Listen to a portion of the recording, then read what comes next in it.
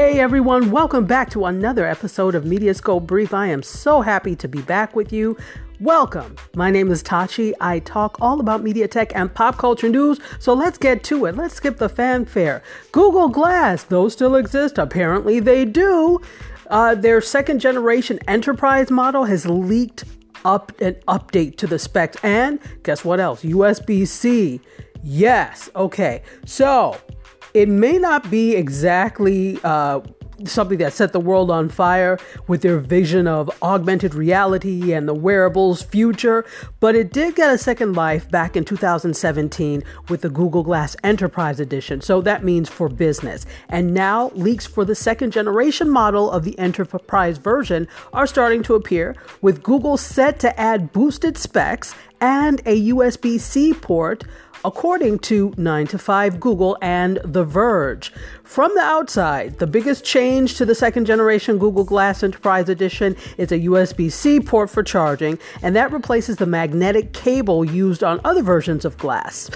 It's a shift that makes sense considering that Google intends for these devices to be used on factory floors and warehouses where the ability to quickly recharge something is more important than the aesthetics of a magnetic charger. So 9to5 Google reports that the updated Glass Enterprise Edition also will feature a Snapdragon 710 with onboard LTE, Bluetooth 5.0, and 802.11 AC Wi-Fi for connectivity. Okay, those are some pretty serious glasses. The camera is also reportedly getting another upgrade from the 8 megapixel sensor on the previous model all the way to the 32 megapixel sensor with support for either 4K video at 30 frames per second or 1080p at 120 FPS. Google's also boosting the RAM on these babies to 3 GB. That's 3 gigs. Up from 2 gigs on the original 2 generations of the Glass.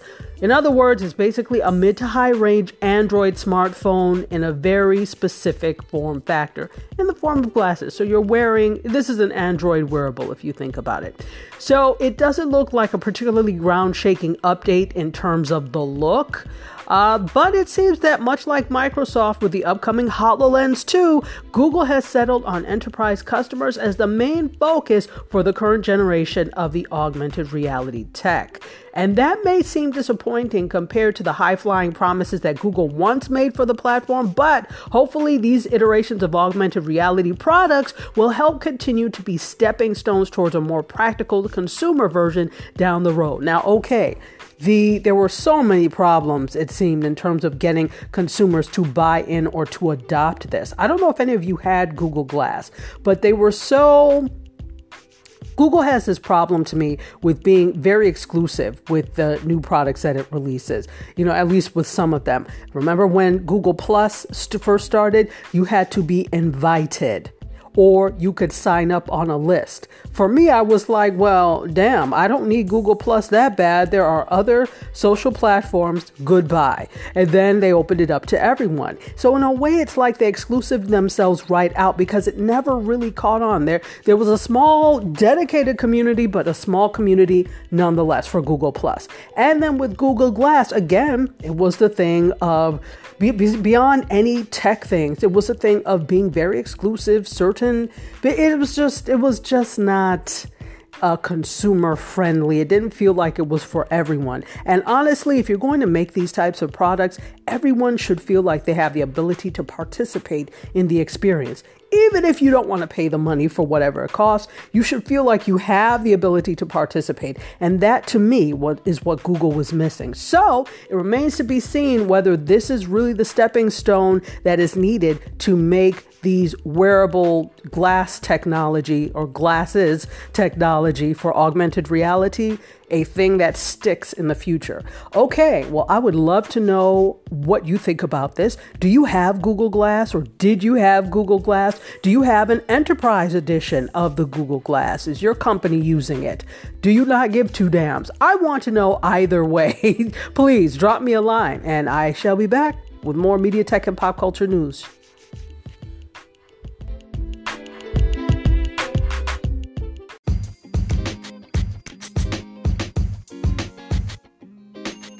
Welcome back. Okay, let's talk a little bit about Apple and their foray into this whole foldable phone thing. We already know that this wave of the quote future is here in the wave of foldable phones, right? So Corning is the glass manufacturer that currently provides Apple and many other smartphone makers with Gorilla Glass for its phones.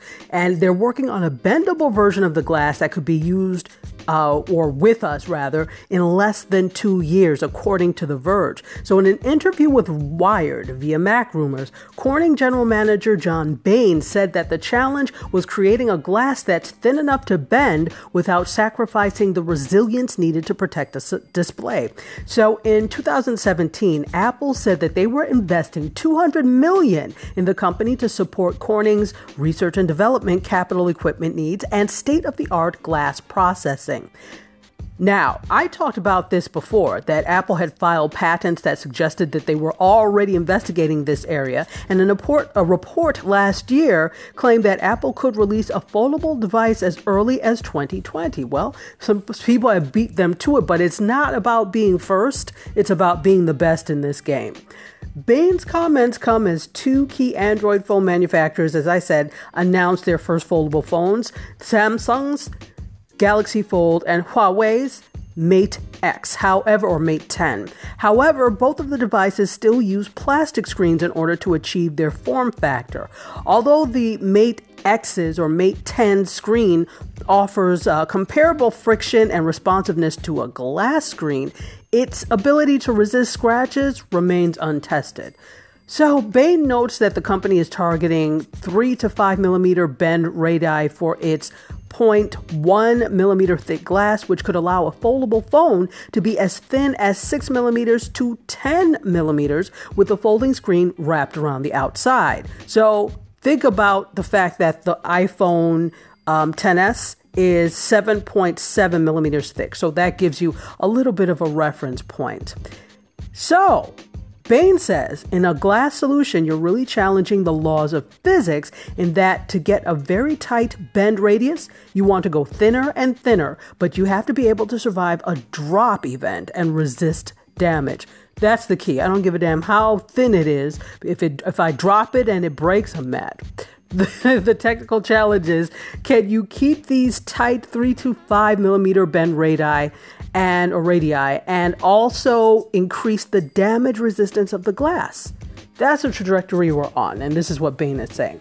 So this is what we're looking at now, that Corning is looking at developing glass. So think about it now, from the two that have been released from Android, that are Android devices, have plastic screens. They're looking at trying to have a bendable glass screen. Interesting. If Corning is able to make the foldable glass a reality, then it could be exactly what Apple and others need to achieve the folding phone form factor without compromising on design or durability. All right, I'll be waiting for an update on that one. Let me know if any of you have dropped the close to $2,000 on the foldable phones thus far, what you think about this Apple story. Just in case you didn't know, the Samsung Fold is $1,980, so $1,980, and the Huawei Mate 10, $2,600, a cool $2,600. I can't wait to hear from you. I'll be back. Cheers.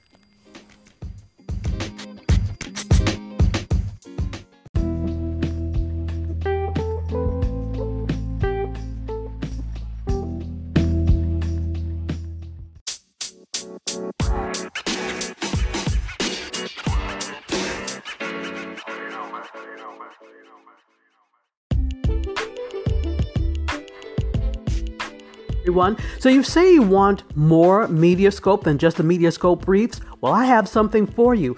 Every Wednesday at 5 p.m. and then 6 p.m. Eastern Time, you get more Mediascope. At 5 p.m. Eastern Time, we do Instagram Live. In just a few minutes to tease what's going to go on at 6 p.m. Yes, which is a full hour of Mediascope. It is so awesome, and you've got to join us. Let me tell you how. If you want to go to Instagram Live for the little conversation and teaser, 5-ish. I'm never on exactly at 5 usually. So 5-ish Eastern time, you can go to Dr_TACHI. So that's Dr_Tachi. And around 5-ish, we have our little conversation. Then I hop on to Periscope, Facebook Live, and WJMSradio.com at 6 p.m. Eastern Time. That's right, all at the same time. So if you want to listen on Periscope/Twitter, go to @Tachiada, TACHIADA. If you'd rather listen or watch on Facebook Live, go ahead and go to @Mediascope16, Mediascope 16. And if you can't watch, but you really just want to listen, you can plug it into your car or listen on headphones. All you have to do is go to WJMSradio.com and you'll be able to experience us in full audio. So that's it. You have no excuse. I hope to see you tonight because we have a lot to talk about. Cheers.